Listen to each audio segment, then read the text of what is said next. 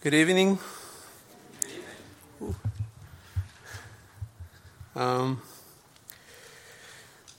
I have to confess that preparing for this message has been a true test for my patience. And as you know, I'm going to do my best effort. English is my second language, so sometimes I have problems trying to teach in Spanish, so just imagine how I'm feeling right now. Especially seeing everybody who has been in this pulpit for the last 4 weeks. I have no comparison with them. I don't know all the terminology of the words, and I definitely taking this a step of faith that God is with us. So the verses we're going to be looking at today is James 5, 7 through 8. And it reads like this: Be patient, therefore, brothers, until the coming of the Lord. See how the farmer waits for the precious fruit of the earth, being patient about it until it receives the early and the late rains. You also be patient, establish your hearts, for the coming of the Lord is at hand. So, as we know, all of us, I think, that the book of James talks about how to live a practical Christian life. Sometimes we focus a lot on getting to know the Word and getting to know all the terminology, all the theological, all the history. But sometimes we forget that it's very important as Christians that we live the Word. We practice the Word. As I say, this topic for me is one of the hardest topics because I have my closest witness on my patient, that is my wife and my kids, and they will tell you I'm not a patient man. So to me, it's been kind of hard to put this message together because I struggle writing in English, or I was trying to write it in Spanish and then translate it, but when you read it, it doesn't make any sense. So hopefully I can get to the point. And but I think what these two texts are talking about is the what and the how and the why we need a patient. The what, it will be what type of a patience that we need. Sometimes we think that patience is just sit and wait. But this is not the type of a patience James is talking about in here. He's talking about a patience that is active, that it acts on it. And as you can see, it's very, very important how James chooses to compare the patience of a farmer. Because this takes me back when I grew up in my country with my father as a farmer. And to be a farmer is a really hard job. Here in America, you guys have all the fancy equipment that we don't have in our country. Everything is hard labor.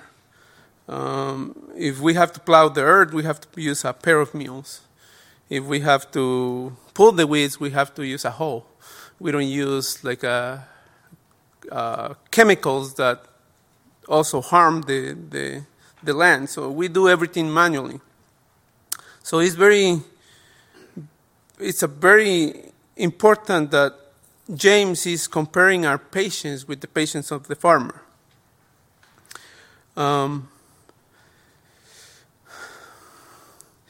So this type of a patient explained precisely the type of patience that we need.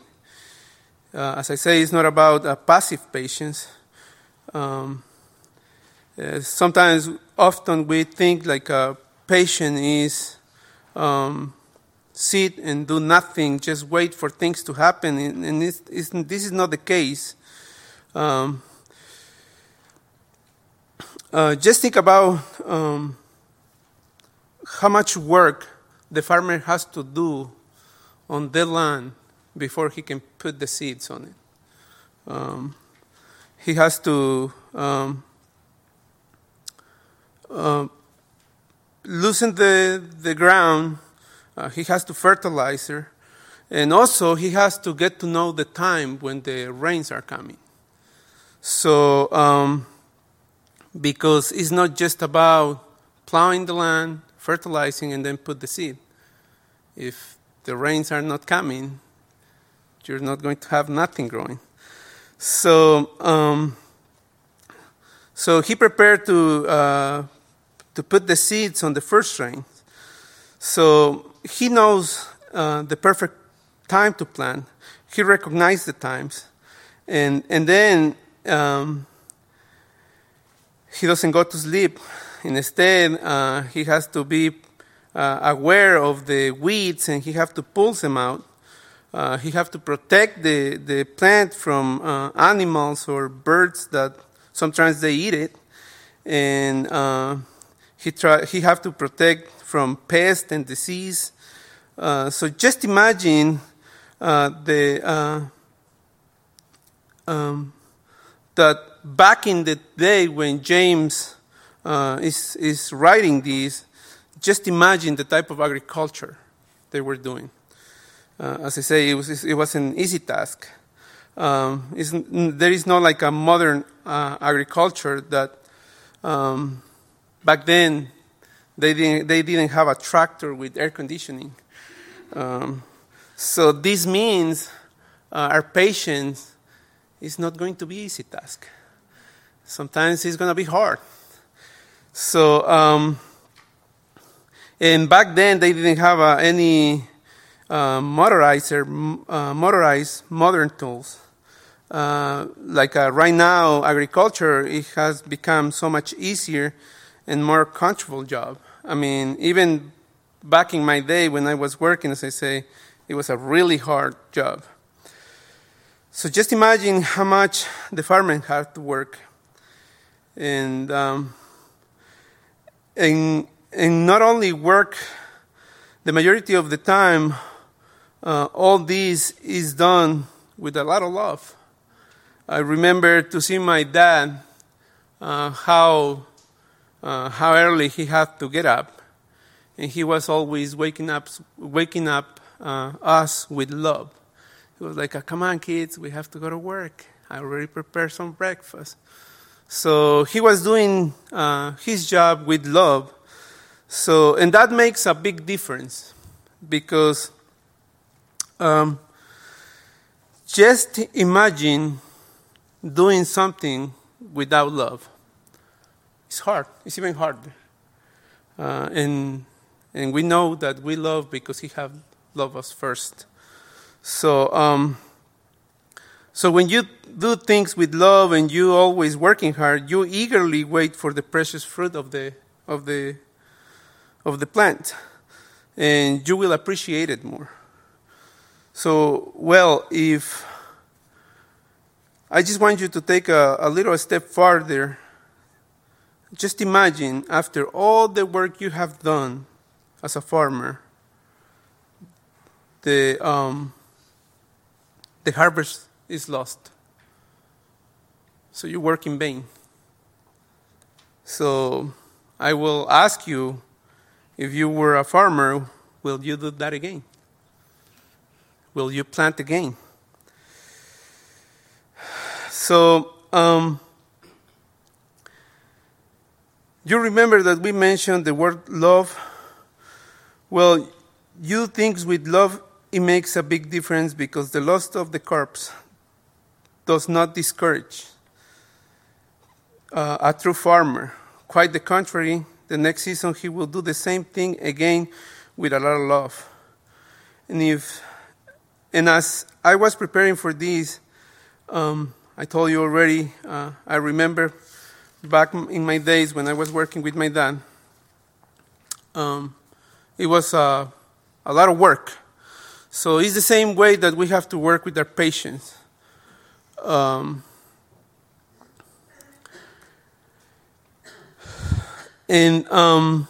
Back then, we didn't have much time to fun.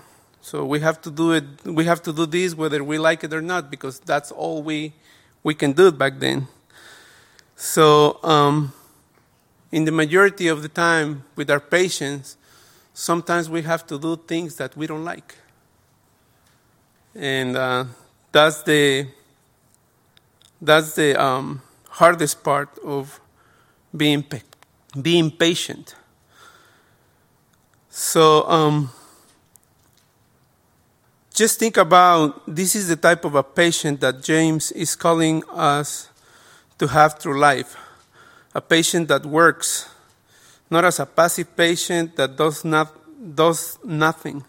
He's calling for a patient that waits in the Lord, but also is looking for the Lord. A patient that endures through the trail, helping others to go through their trails. A patient that removes the desires of the flesh and places the will of God instead. A patient that step forward to help the one in need. As we can read in verse 13 on the same chapter, it says, "Is anyone among you suffering? Let him pray. Is anyone cheerful? Let him sing praise. Is anyone among you sick? Let him call for the elders of the church. Let them pray over him."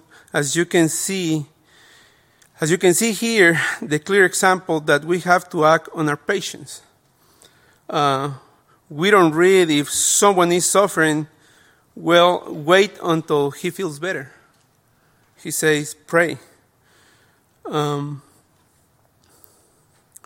So we have to act on our patient. As the farmer, we have to recognize also the times to act upon our patient. So how do we get that patience?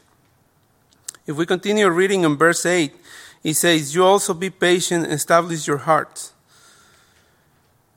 What is that even means? How do I establish my heart?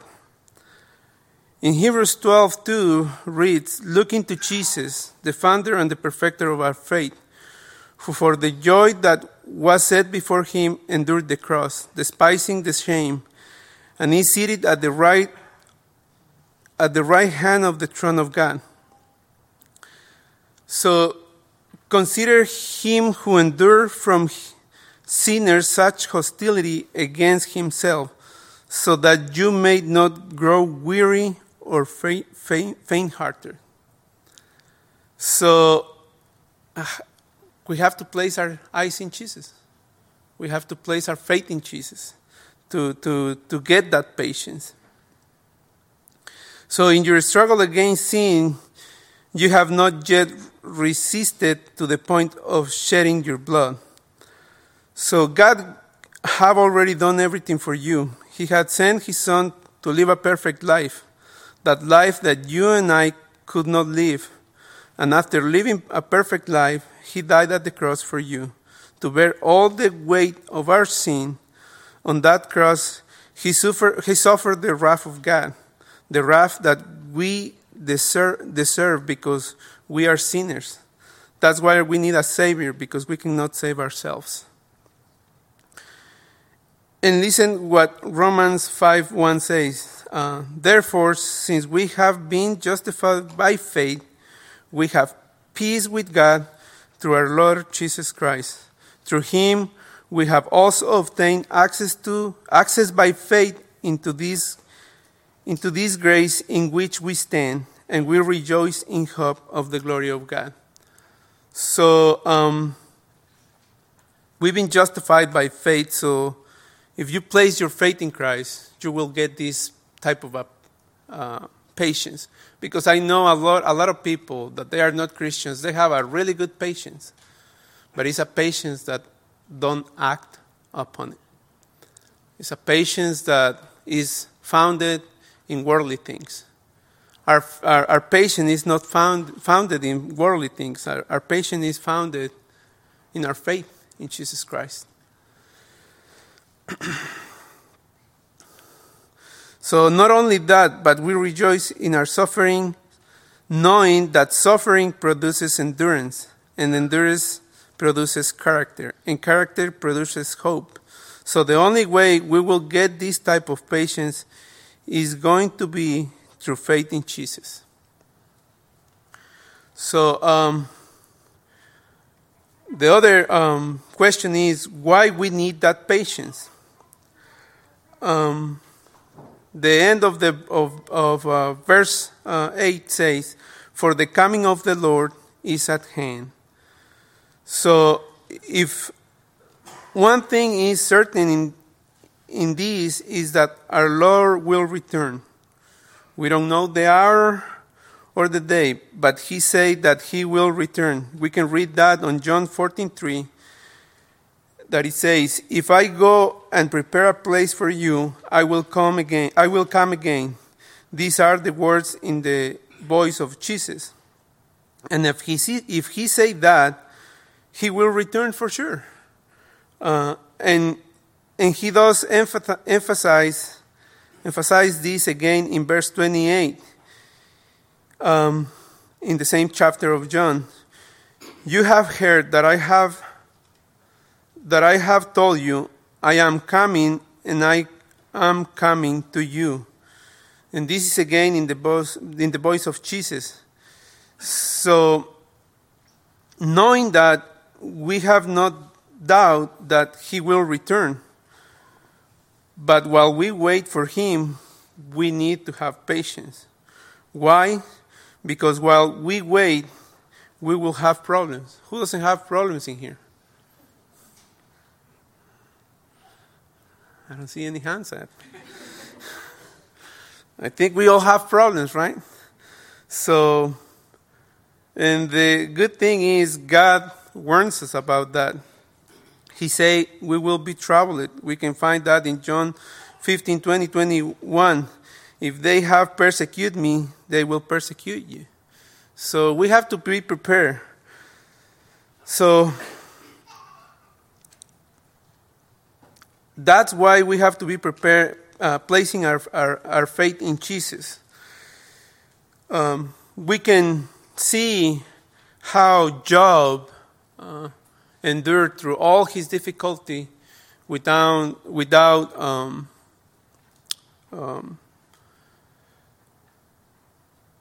I forgot the word, without asking God why. He accepted what he was going through, and he said, if God is the one who gives, and God is the one who takes away. He knew that whatever he had, it was because of the grace of God.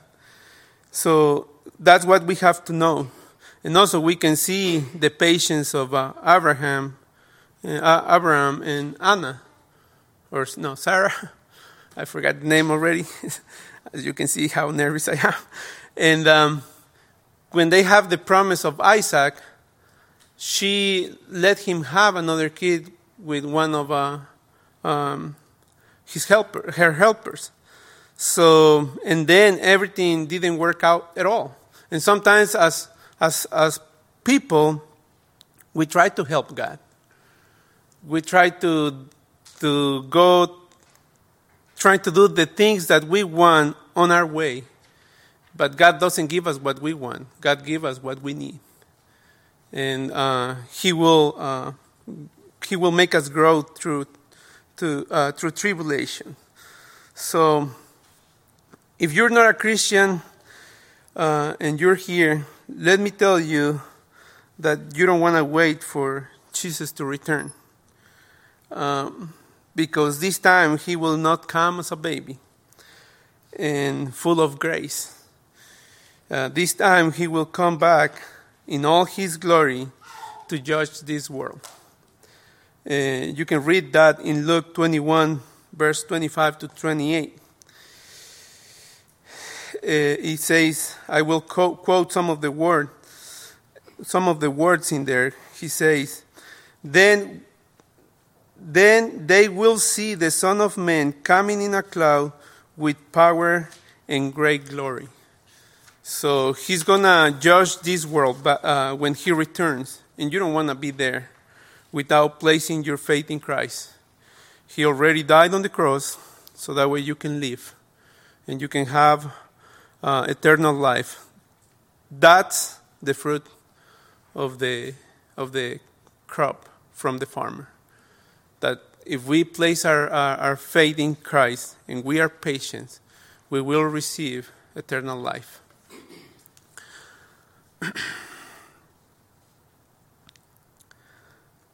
So,